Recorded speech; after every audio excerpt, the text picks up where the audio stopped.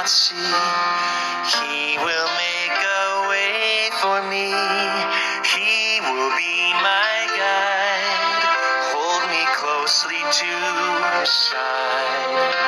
With love and strength for each new day. He will make a way. He will make a way. Sing it with me.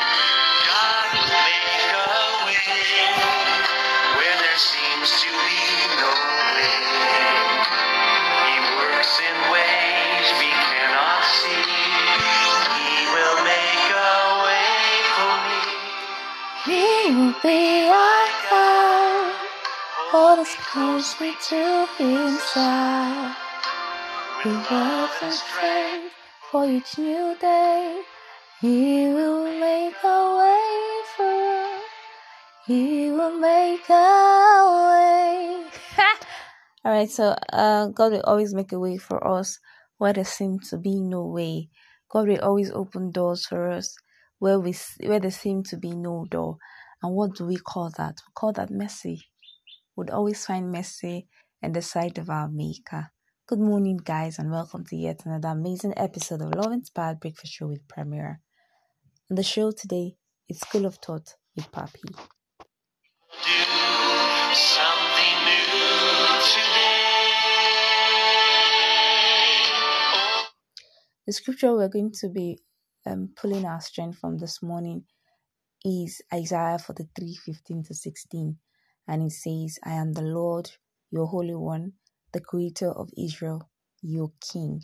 Thus saith the Lord, who makes a way through the sea, a path through the mighty waters. Our main focus is who makes a way through the sea and a path through the mighty waters. Firstly, I want us to understand that God is not a human that would say a thing and not bring it to pass, or he is not a human that is restricted by time and season, or that is restricted by different unforeseen circumstances. God is the all-knowing. God is the only one, or is the one who created the world and controls the world. God sees the things that we don't see. He knows our beginning and our end. He knows where we'll be part time even before we get there. And then the same scripture says he's going to go ahead of us and make every crooked way straight. Now, for him to be able to do that, that shows his ability to do the impossible. That shows his sovereignty. God is the supreme head. And as a supreme head, he has the ability to change anything. But one unique thing about this God is the fact that he doesn't, regardless of what you might feel, face, say, do, try to, regardless of what might happen, God will never do anything without you asking him to. He can protect you, yes, of course. But when it comes to your need, when it comes to a situation in your life, he will not interfere except you ask him to. Except he sees your readiness to be helped. Except he sees your desire for him to intervene or for him to come in to the picture. You might want to call him, or you might want to say that he's been unjust. There are some persons that will not call unto him and he would answer. All through scripture, they haven't been such a person that had not had a relationship with him. So you see, your relationship with God is the identity that you need for him to intervene in things that revolve around you. Joseph had to ask him. Gideon asked him. David asked him.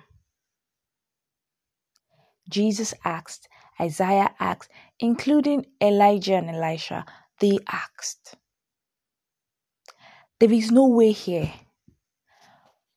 Moses asked, how can I go back to Egypt knowing fully well that I have killed an Egyptian before? They'll kill me. They will not even believe what I've said. And he said, go. He has called you, but there's still this need for you to respond to the calling. Our response to God determines how God responds to our needs. It doesn't matter if what you are going through look impossible to change. It doesn't matter if you are being beaten, accused, treated like a stranger in the place that should be a home for you. The most important thing is that you know that there is a God who can change situation. He said that in a split second, everything was turned around. In a split second. How much more you? How much more you? In the beginning, he said the earth was without form and was void. And he said to the earth, let there be light. And there was light. The scripture didn't say that he said, let there be light. And 100 days later, the light came. No, the light came instantly. The same goes with your life. The same goes with your situation. The same goes with things you want him to do. It goes with the relationship that you have with him. Let there be light. And there was light. So once you allow God into your life, he will make a way for you where there seems to be no way. I don't know what you might be facing currently. I don't know what they might have told you. Maybe they told you that you will never be a mother again. Do you have God? Yes, you do. And how many months does it take a woman to deliver? 9 months. Why not trust God and see what he will do in the next 9 months? Mind you, I am not saying that if you wait till the next 9 months, or I'm not saying that you would get pregnant after 9 months. That's not what I'm saying. I'm saying that why not you believe in him and see how he changes your story around in the next 9 months. You never can tell. Anything can happen in this month. What does it take for you to be pregnant? Anything can happen this month. The month is not over. And you will still carry your children. You will still dance with your baby. He said he gives us back double of what we might have lost. Is it a job? It's coming. Be rest assured. Be at peace. It's coming. The life that you live in Christ Jesus is a life that guarantees a glorious future. I hope we get that. The life that we live in Christ Jesus is a life that guarantees a glorious future. It's uncertain from the beginning, but the ending thereof is always glorious. Show me a man who followed God and ended a failure. Show me a man who followed God and failed in life. Show me a man who followed God and lacked. Prove your love to him. Prove your love to him. All right, guys. Today It's supposed to be a short one. So I want to end with this scripture. Is there anything too hard for God to do? No. So I'd like you to take out time and speak to your Maker. Let Him know that which you require of Him. Let Him know how much you love Him. Let Him be your all and all.